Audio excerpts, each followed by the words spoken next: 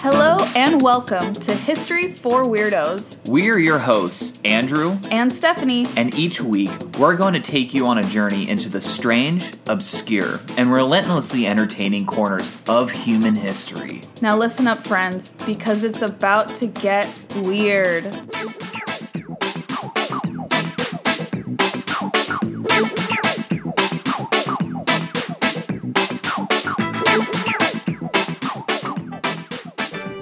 To our very special 90th episode. Yay!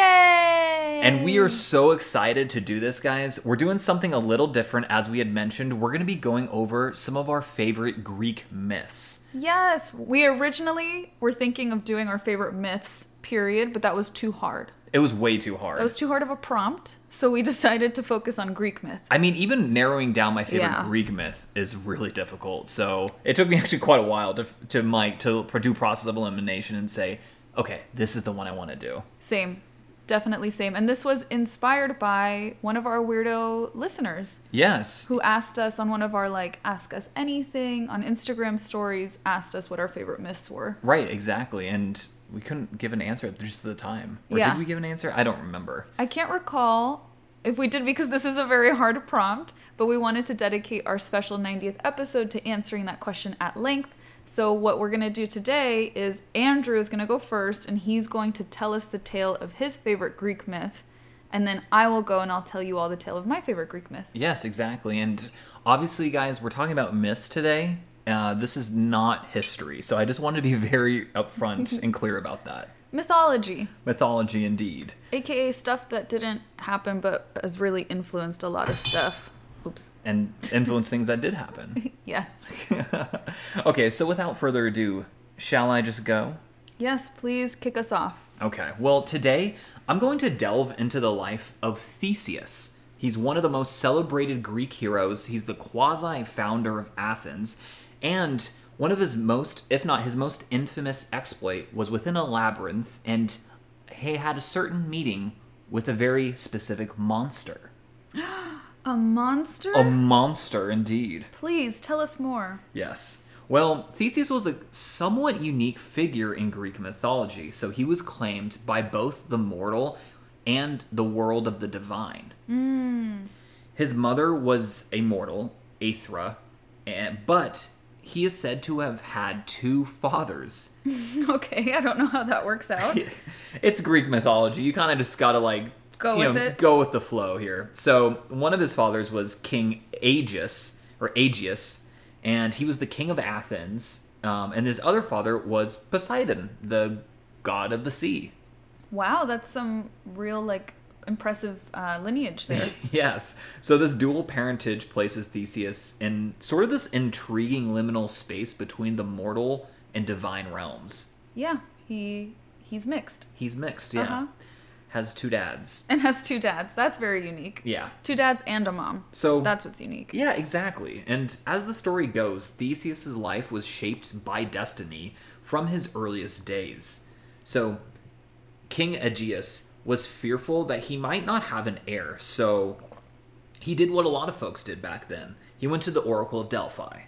Of course. That's where you gotta get your answers. Yeah, and she said, quote, "Do not loosen the bulging mouth of the wineskin until you have reached the height of Athens, lest you die of grief." End quote. I have no idea what that means. Well, that's interesting because it meant nothing to King Aegeus either. Oh my god, so he had the same reaction as me? Yeah, he was just like, what the hell are you saying? Okay. But I want you guys to remember this because towards the end of the story, this will actually mean something. Can you repeat it one more time? Do not loosen the bulging mouth of the wineskin until you have reached the height of Athens, lest you die of grief. Okay. Weirdos, we're remembering that. Yes. So, anyways, he visited a buddy of his, Pythias, king of Trozen, and he was and this king of Trozen, essentially suggested, hey, why don't you just get with my daughter, Aethra? Okay. As any good friend does? Right. Hooking it up with his daughter. I mean, guys, this is ancient Greece after all, so there you go. But long story short, they have relations. Not we, they have relations. God.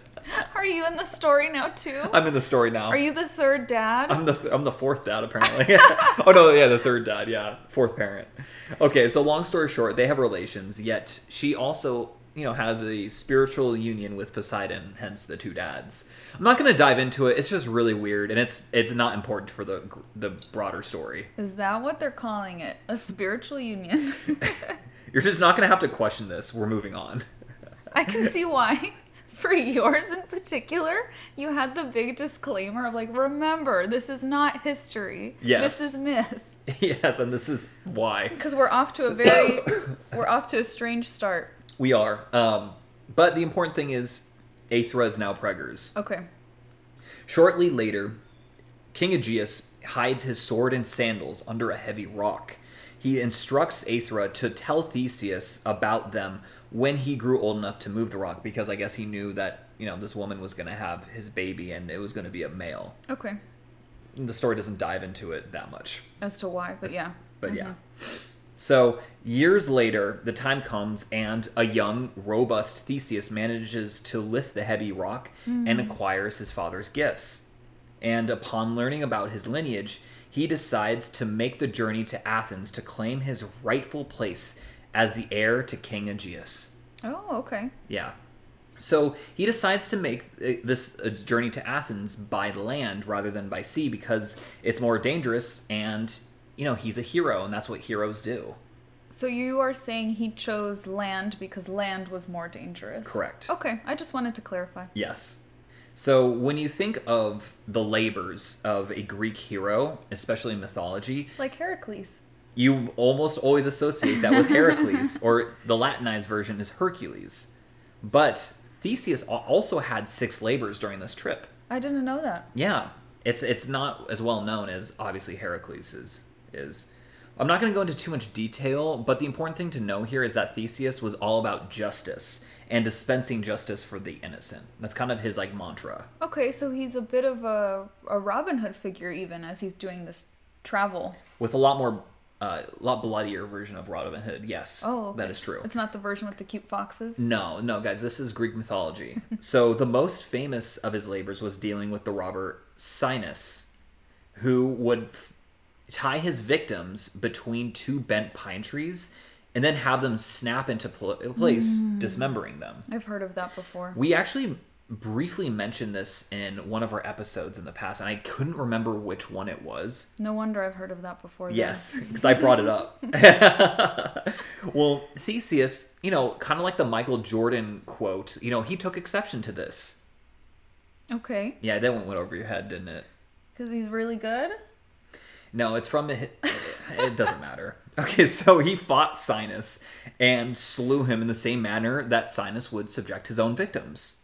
That's nice. Yes. That's definitely the justice theme coming in. Yes, he very much so is about justice. And, on top of this, not only did Theseus, dismember the guy, basically, yeah, with the he also tree. Seduced his daughter and Whoa. fathered a child. Whoa. Yeah. That was extra. He did not need to do that to get his point across. I mean, he just wanted to make sure he was exceptionally clear. That he was really getting this guy justice. Exactly. Okay, so he fathers a child on this journey during this labor. Got it. And there's 5 other labors, but this one's my favorite one, and it just fully encapsulates Theseus' desire for justice as well as his lust for life. Lust for life, that is one way of putting it. Yes, I agree as well. Well, before long, Theseus finally arrives in Athens, but he keeps his true identity under wraps for the time being. Not really sure why, but maybe just to scope out the situation. Mm-hmm. He wanted his father, King Aegeus, just to recognize him from his own deeds. I guess that's the reason, but it just doesn't make any sense to me, honestly. Okay. But again, it's Greek mythology, guys. However, Medea, the sorceress wife of King Aegeus, recognizes Theseus right away as the king's son and plots to have him killed. Darn it. I know, Medea.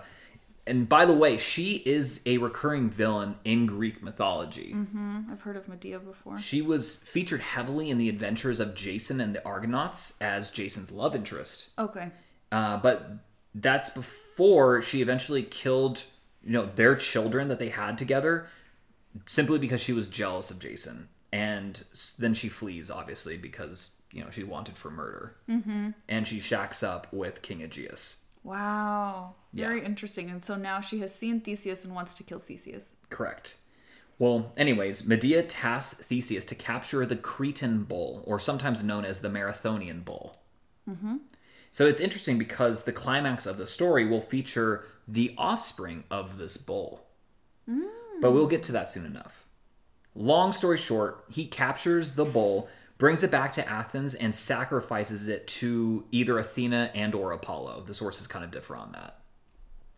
But regardless, he's brought to the palace for a celebration in his honor, but there was something afoul afoot. Mm-hmm. Medea poisoned the mind of Aegeus into poisoning Theseus with tainted wine. Oh, no. Remember, Aegeus doesn't know that Theseus is his son yet. Right. So he just thinks he's some guy who's coming here and doing these labors and challenges and stuff. Exactly. Kind of like some Greek hotshot. Kind of, exactly. So before Theseus could drink the poisoned wine, though, Aegeus recognized the sword that Theseus carried, the same one that he had left his son just all those years ago, and he knocks the cup from Theseus's hands right before he was about to take a sip, saving him from the poison, and finally acknowledges Theseus as his son. Wow. Yeah. So that stuff came in handy. Finally, right? Mm-hmm. So Medea, she knows she's screwed, so she pretty much immediately flees to Asia and isn't really part of the story from here on out.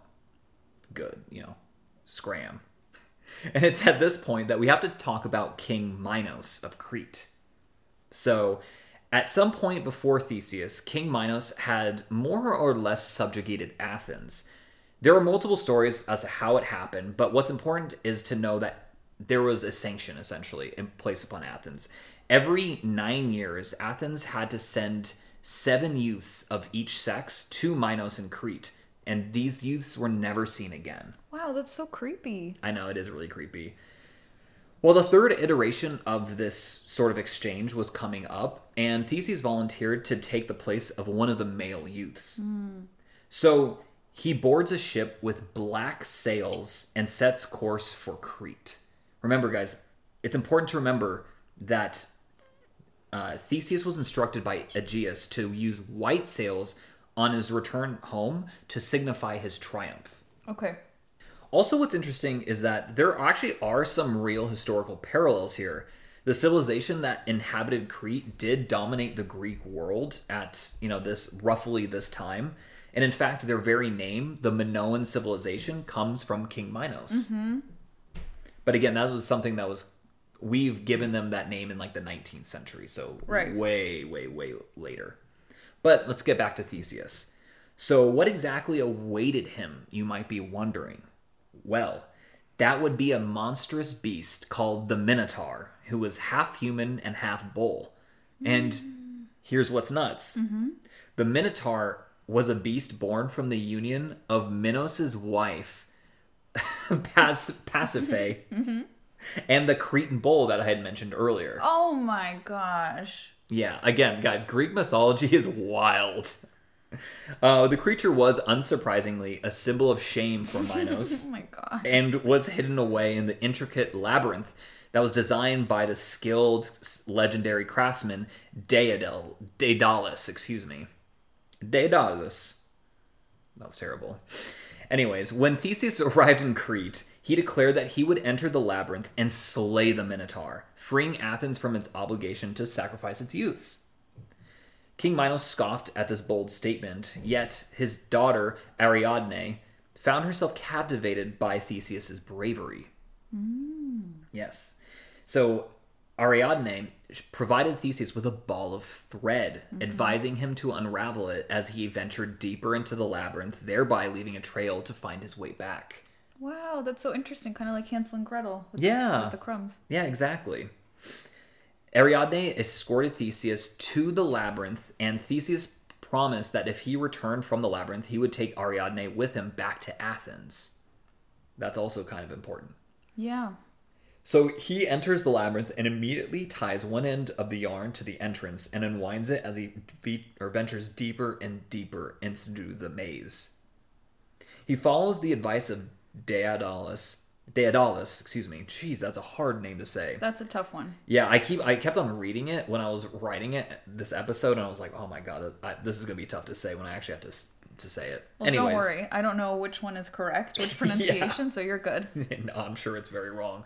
But anyways, he was the creator of the labyrinth, and his advice was always go forwards, always down, never left or right. Okay, I would listen to him. Yeah, I would too. Theseus navigated the winding and complex paths of the labyrinth and eventually arrived at the heart of it to confront the Minotaur. Poor Minotaur. Yeah, well, he was when he was created, I guess he was created with all the wrath of Poseidon. Oh. It's a whole big backstory, but so he's he's not just nice? Oh no. He eats the children. Oh, that's what's what... implied. Oh, Yeah. I didn't get that. Yeah. I was like, where are these kids going? Yeah, no, because he eats them. Oh, but it's not his fault. He was created, you know? Yeah, but he's very mean and very, very mean. Wow, those are really in-depth analysis of the Minotaur. He's very mean and he's, well, very mean. Okay, so he confronts the Minotaur. So he confronts the Minotaur, and the battle is grueling. So the beast was ferocious. Its physical strength far surpassing that of any, like, just normal man's. I bet. But Theseus was armed with his courage, his father's sword, and unwavering determination, and ultimately struck down the Minotaur. Ooh. So he eventually somehow overpowered the Minotaur with all of his strength and stabbed the beast in the throat. Wow. Yeah, with his father's sword. Another version has him actually strangling him to death. Oh my goodness, that would be even harder. I know. But regardless, either way it happened, he decapitated the beast, and Theseus used the string to retrace his steps and escape the labyrinth. Yay, Theseus. Yeah. He then managed to escape Crete altogether with all the young Athenians and Ariadne, as well as her younger sister, Phaedra. There's a book, like a modern fiction book called Ariadne. Yeah, So it must be about her. It must be. Yeah, because I haven't heard that name outside of this story. Yeah, I'm pretty sure it is because, and we'll get to it in a second. Ooh, okay. But they made a pit stop on the island of Naxos, which is roughly halfway between Crete and Athens, just to get some fresh water. And it's here where our hero Theseus does something very unhero-like. Oh no. He just bails on Ariadne and ditches her on the island. What? Yeah, I don't understand why, but it even gets worse. He eventually marries Phaedra. Her little sister? Yeah. Oh, heck no. Yeah, that was not cool of Theseus. What words that are not podcast friendly are coming to mind to describe this young man. I know. I think her book is a book of vengeance, is what I'm hoping. Yeah, I wouldn't be surprised. But, I mean, it actually works out for her in the end because she eventually shacks up with Dionysus and, he's a god, so... And he's a good time. Yeah, and he's a great time. Yeah, I mean, he's not like the god of war. He's the god of, like, wine and partying. And partying, so... Yeah, good for her. Yeah. So they eventually set sail for Athens and arrive in port, still using the black sails because Theseus forgot to change the sails to white. Theseus is like low-key just such a child. I mean, he probably is. He's probably like 19 or 20 at this time or something like that. He acts like it. He's constantly changing his love interest. He's forgetting the important detail of changing the sails. Yeah, he's just in it for the glory. And it's a very important detail because King Aegeus runs up to the cliff when he sees like the boats on the horizon. And he sees the black sails and, he just overcome with grief, he plunges to his death. Oh my god. Yes. That is very Greek of this myth. Yeah, after all, he gave very explicit instructions to Theseus to change the sails to white. Yes. And Theseus is like all like giddy that he's with Phaedra now and he's all high off beating the Minotaur and he doesn't think to change the sails. Exactly. And the body of water that he fell into, Stephanie, do you know what that is called today? The Aegean. The Aegean Sea, you're correct. Yay! Yes. So Theseus, very shortly becomes king. And despite the sort of tragic circumstances around his ascension, Theseus did take the throne and became a wise and just ruler. Like, he is remembered for uniting kind of the disparate communities of Attica into one city-state. Okay, so That he of matures Athens. over time. Right, he does. Like, Athens, that's why I called him the quasi-founders, because Athens did, again, according to mythology, did exist before. Right. But he made it into something a little bit more powerful. Okay. And again, like, during the time when these are being told, like, Athens was one of the most powerful city-states in all of Greece. Right.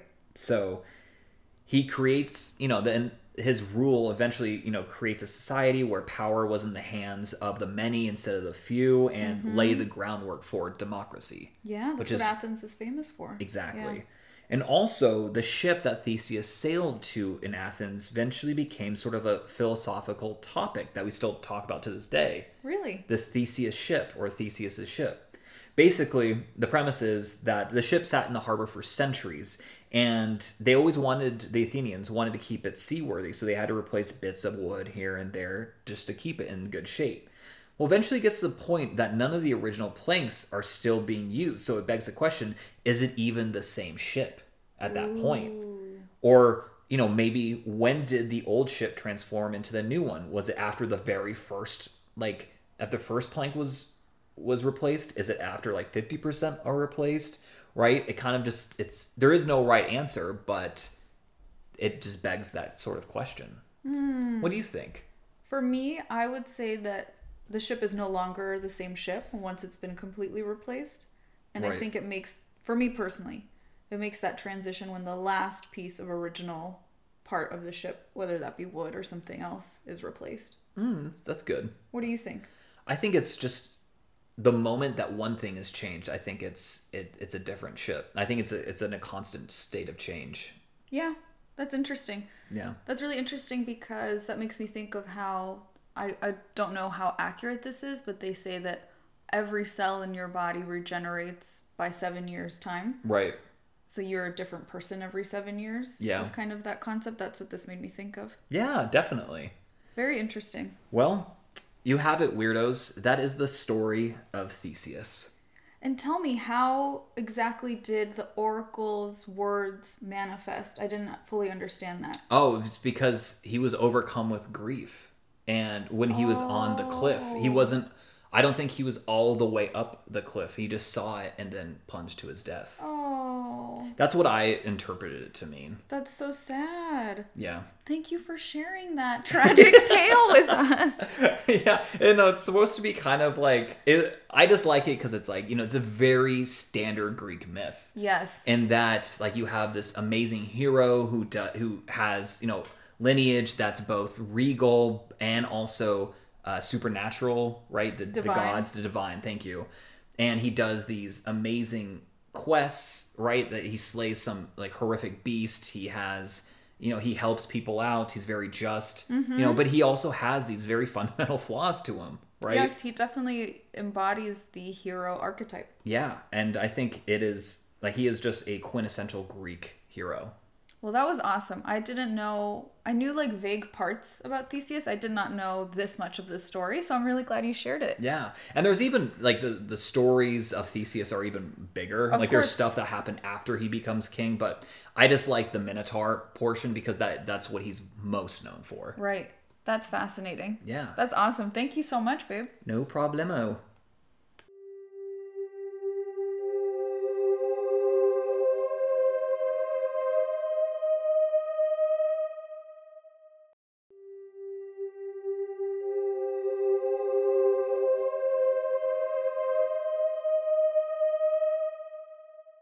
Okay, Stephanie and weirdos, you heard about Theseus. Now it's Stephanie's turn to tell us about one of her favorite Greek myths. Yay! Okay. So like many, I love Greek mythology. I do have quite a few different favorites. Yeah. It's captivated many cultures for a reason. We have the jealous gods, the heroes like Theseus that you just mentioned, the adventurers. But the reason I chose today's myth is because it's different from a lot of the Greek myths we think of. The one thing I don't like about many Greek love stories is that the quote-unquote love is often depicted by force or manipulation, right? Right.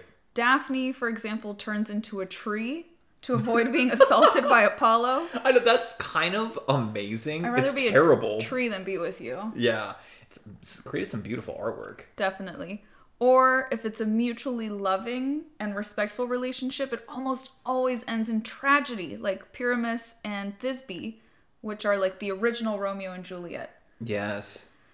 But the story I will share today depicts a more humble, earnest, and everlasting love, in my opinion. Today, I'm going to tell you all the tale of Baucis and Philemon. Aww.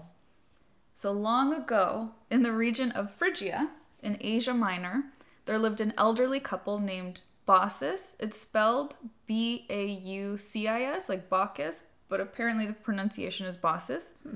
And Philemon. Baucis is the wife and Philemon is the husband. They were humble peasants who led a simple and contented life, residing in a small cottage on a hillside. Despite their meager means, they possessed a generous and compassionate nature, always ready to extend a helping hand to others. One day, Zeus, that's the king of the gods, and his son Hermes disguised themselves as weary travelers and descended from Mount Olympus, that's where the gods hang out, to test the hospitality of the mortals. Oof. Side note, again, I just want to say Zeus is the sender of thunder and lightning, rain, winds, and his traditional weapon is a thunderbolt. He was called the father, or the ruler, the protector of both gods and men. Mm-hmm. So he's like the top dog. He's the top G. He's the top G. And then Hermes was his son. He was the messenger of the gods and often the mediator between the realm of the dead in the underworld and the kingdom of the living. Right, and he was also one of the most intelligent, I think, of the gods. Yeah, he's really smart. I think he, like in his origin myth, he's like talking as a baby already, the day he's born. So, Zeus and Hermes traveled through various towns and villages in the region of Phrygia. They were seeking shelter and food, but they were consistently met with cold-heartedness and indifference. Disappointed by the lack of kindness they encountered, Zeus and Hermes decided to go to one more village, and they went to the village where Baucis and Philemon lived. Again, they are rejected by everyone. And then finally, they reach the humble cottage of Baucis and Philemon. The elderly couple greets them warmly and welcomes them into their home without hesitation. They offered their guests the best they had, despite having very little. A simple meal, a warm fire, and a cozy bed. Yeah. But since they didn't have much, the food they offered was at first just comprised of like snacks and appetizers. I have a quote of what is listed in this tale. They had, quote, olives and cherries preserved in wine, endives, radish, cheese, eggs roasted in hearth embers, nuts and figs, wrinkly dates, plums, and apples. It kind of sounds pretty tasty, honestly. That does sound like a really good snack. I know. It's like, I would eat that today. Sounds like a really good picnic, actually. I know. But Baucis and Philemon were embarrassed they could not offer their guests more wine when they noticed something extraordinary happening. The wine pitcher they had originally poured for their visitors never emptied. It miraculously stayed full throughout the meal. Similarly, the jug of oil they used for the lamps in their homes remained full throughout the night, which was not common for them. Yeah, I don't think it's common for anyone. Dazed by this strange evening, Baucis is wiping down the table with mint leaves. You know, they're done with the snacks, and wiping down the table with mint leaves helps it smell like nice and fresh for your guests. Yeah, it's like pine sol. Kind of like pine sol, yeah. And then Philemon whispered in her ear that they should consider sacrificing their prized goose. No. Who was more like a pet to them. Oh, man. In order to give their guests enough to eat, because they hadn't provided any protein. Yeah, shit. Baucis agreed, and she goes back to slay the goose. But she couldn't catch it. Oh, good. Run, goose. No matter how long she tried, she'd like stay and crouch and calm, and the goose was like her pet, so it would come over to her, and then when she'd reach for it, it would just like run away. This happened over and over and over again. She was out there in the back chasing this goose for a very long time. She came back inside with tears in her eyes. This old woman just crying, apologizing to the gentlemen that they could not offer them more than this minimal meal. That is when the gods revealed who they were. Oh, snap. I had a feeling that they probably were like, this is strange, right? Weird stuff is happening. Yeah. Yes, definitely. They were definitely eyeing each other like, what's going on? Yeah. How come the wine's not running out? I know. I'll be like, they should just keep on staying here. Mm-hmm.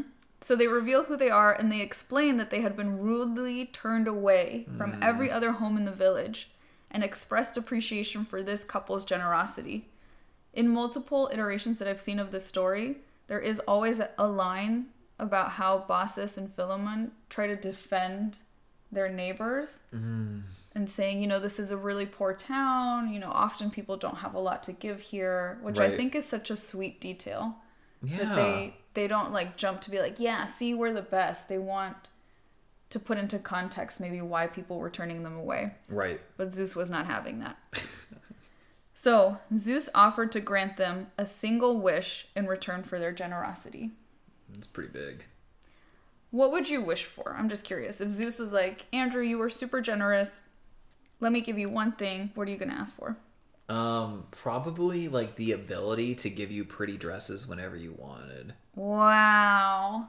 Really? I feel like that's probably not the right answer, but it's the answer that you wanted to hear, so that's the right answer. I love that so much. I will take the pretty dresses. Yeah. But I guess that's very sweet. That's very selfless of you. I think a lot of people would ask for something materialistic, right? Yeah, probably like money or... Money, a house, more food, something like that. Yeah. Particularly because they're poor. But Baucis and Philemon, deeply devoted to each other, asked that they never be separated from one another, and that when the time came for them to leave the world, that they would be allowed to leave it together. Oh, that's so sweet. It was so sweet that they could, when they died, that neither one of them had to grieve the other. They want to die together. Oh, that tugs at my heartstrings so much. Pleased with their selfless wish, Zeus grants them their request. However, he also warns them of an impending catastrophe. Of course. The gods revealed that they planned to destroy the village. Yas! Slay! Hermes instructed them, leave the village and climb the hill. Do not look back. Whatever happens, do not look back.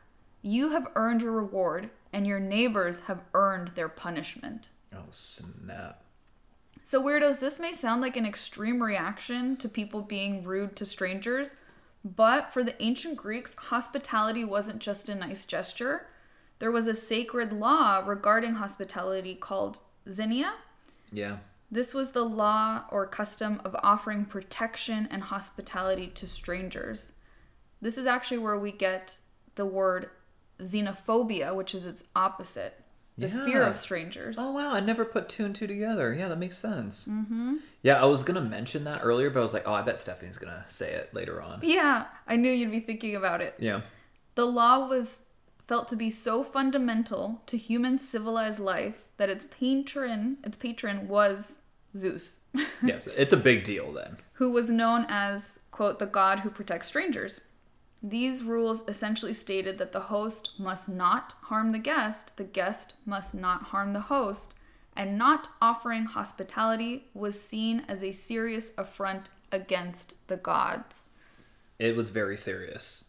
So they were not only committing, like, in our perspective, like the sin of turning their backs on people, they actually committed that sin against Zeus himself. Right, and he takes that personally. He was not a very chill guy. No, if you crossed him, you were going to pay. And it wasn't a matter of, like, if you were going to pay, it was a matter of how much. And it was usually a very high price. Exactly. He was not a forgiving man.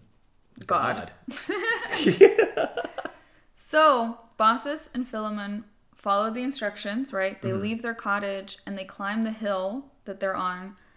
And they start to notice streams of water are gushing past them. Ugh. Not wanting to turn their backs on the community as they met its tragic end, they agreed to do the one thing they were warned against. Baucis and Philemon reached the top of the hill, they exchanged I love yous, and together, hand in hand, they glanced back one last time to see their village completely consumed by a flood. Ugh. At that moment, Baucis and Philemon were transformed into intertwined trees. Baucis, a linden, and Philemon, an oak, growing from a single trunk, forever bound together in their love and devotion, which is what they had requested. Yeah. They just didn't probably know at the time they were going to get it so quickly. Right. To me, that just, again, typically our heroes are like Theseus, right? Right. Doing these big acts of slaying a minotaur, but I think there's such a quiet heroism in, we've known these people their whole lives. You know, these are the elders of the town. We cannot not watch them go. Right. We have to look at the town. And even though they know like something bad's going to happen to us as a result, their lives not necessarily ended, they're not killed, but they're transformed. Right, exactly. I thought that was so beautiful. That is really cool. Well, it's not cool, but it's beautiful. Yeah. The story of Baucis and Philemon spread throughout the land, teaching people the value of hospitality and the rewards that come from acts of kindness and selflessness. So, as a result, pilgrims would visit from all over and leave tokens hanging from the branches. For hundreds of years, these trees stood, intertwined, coming from that single trunk, symbols of eternal love and humble kindness. And that is the heartwarming tale of Baucis and Philemon. Oh, well, thank you for sharing. Yeah, it's I didn't know how much more to share, but it has inspired a ton of art. Yeah. There's, I think, Ovid writes about them. There's a painting about them. Like, if you look up Baucis and Philemon art, it's a big reference that comes across in many cultures for a really long time. Right. So, yeah, I know this is like such a weird one to do. It's an oddball one, but it is history for weirdos after all. Yeah, I wanted to do one of the less well-known Greek myths. That's definitely, in my opinion at least, like a very unknown one. So Yeah. I think mission accomplished. And this is super corny and cheesy of me to share weirdos, but I think Baucis and Philemon kind of remind me of me and Andrew. Oh, Ew. ew. So embarrassing. So embarrassing. But that's the sap in me. Yeah, that is my Greek myth for this week for our very special 90th episode. Yes, weirdos, I hope you guys really enjoyed this because I enjoyed listening to you and I enjoyed telling the tale of Theseus. So Yes, and I enjoyed telling the tale of Baucis and Philemon. This was really cool. yeah, Because it was more like, to me, it felt more like story time. Usually our episodes feel like story time to me, but Right. even more so because we're talking about myths. yeah, exactly. And I hope you guys enjoyed it as well. And weirdos, before we say goodbye, please do not forget, we are going to Italy next Yes. year. We would love for as many weirdos to come as possible. The link to learn more about our itinerary, all the amazing sites we're going to see in both Rome and Florence, as well as where you can get your tickets, is going to be in our show notes, right? Correct, yes. As well as the link in our bio on Instagram if you follow us on Instagram. And if you don't, check us out at History for Weirdos. Exactly. And weirdos, if you guys come, I can promise you it will be an amazing time. It's going to be so amazing. The list, I just want you to go and look. Just look at the list of places we're going to go. On top of the incredible historical sites we get to see and talk about and nerd out about together, we also get to go to a farm in Tuscany. And eat food there. Like literally farm to table in Tuscany. That alone. You should go for that alone. And to hang out with us, of course. And guys, if you couldn't tell, Stephanie's a huge foodie, so... Yes. That's the big selling item for me is the good food. I know, not like the beautiful Pantheon or the Roman Forum. It's the Tuscan farm. Oof, the Tuscan farm. There's going to be animals there that we can pet. We already checked. That's true. For all the wine drinkers, there's going to be fresh wine. Guys, and speaking of wine, if we go, and I think I mentioned this already, but if we go to, or when we go to Florence, you can order like essentially medieval, like at a medieval drive-through. I'm not even joking. This was like created during the time of the plagues. in like medieval times, and you'd order wine and they would just hand it to you in like through this little like portico. Yeah, this little like niche in the wall. Yeah. That was made for wine sales, and we've all lived through a plague. We know what that's like. You do need some wine sometimes. Exactly. So we get to see that as well. There's just so many cool things, and we really want as many folks to go as possible, because that's part of what makes this so special, is the opportunity to spend time in community together in person in Italy. Of all places. Of all places. Well, weirdos, that's it for this week. You know what to do, and until next time. Until next time, weirdos. Adios.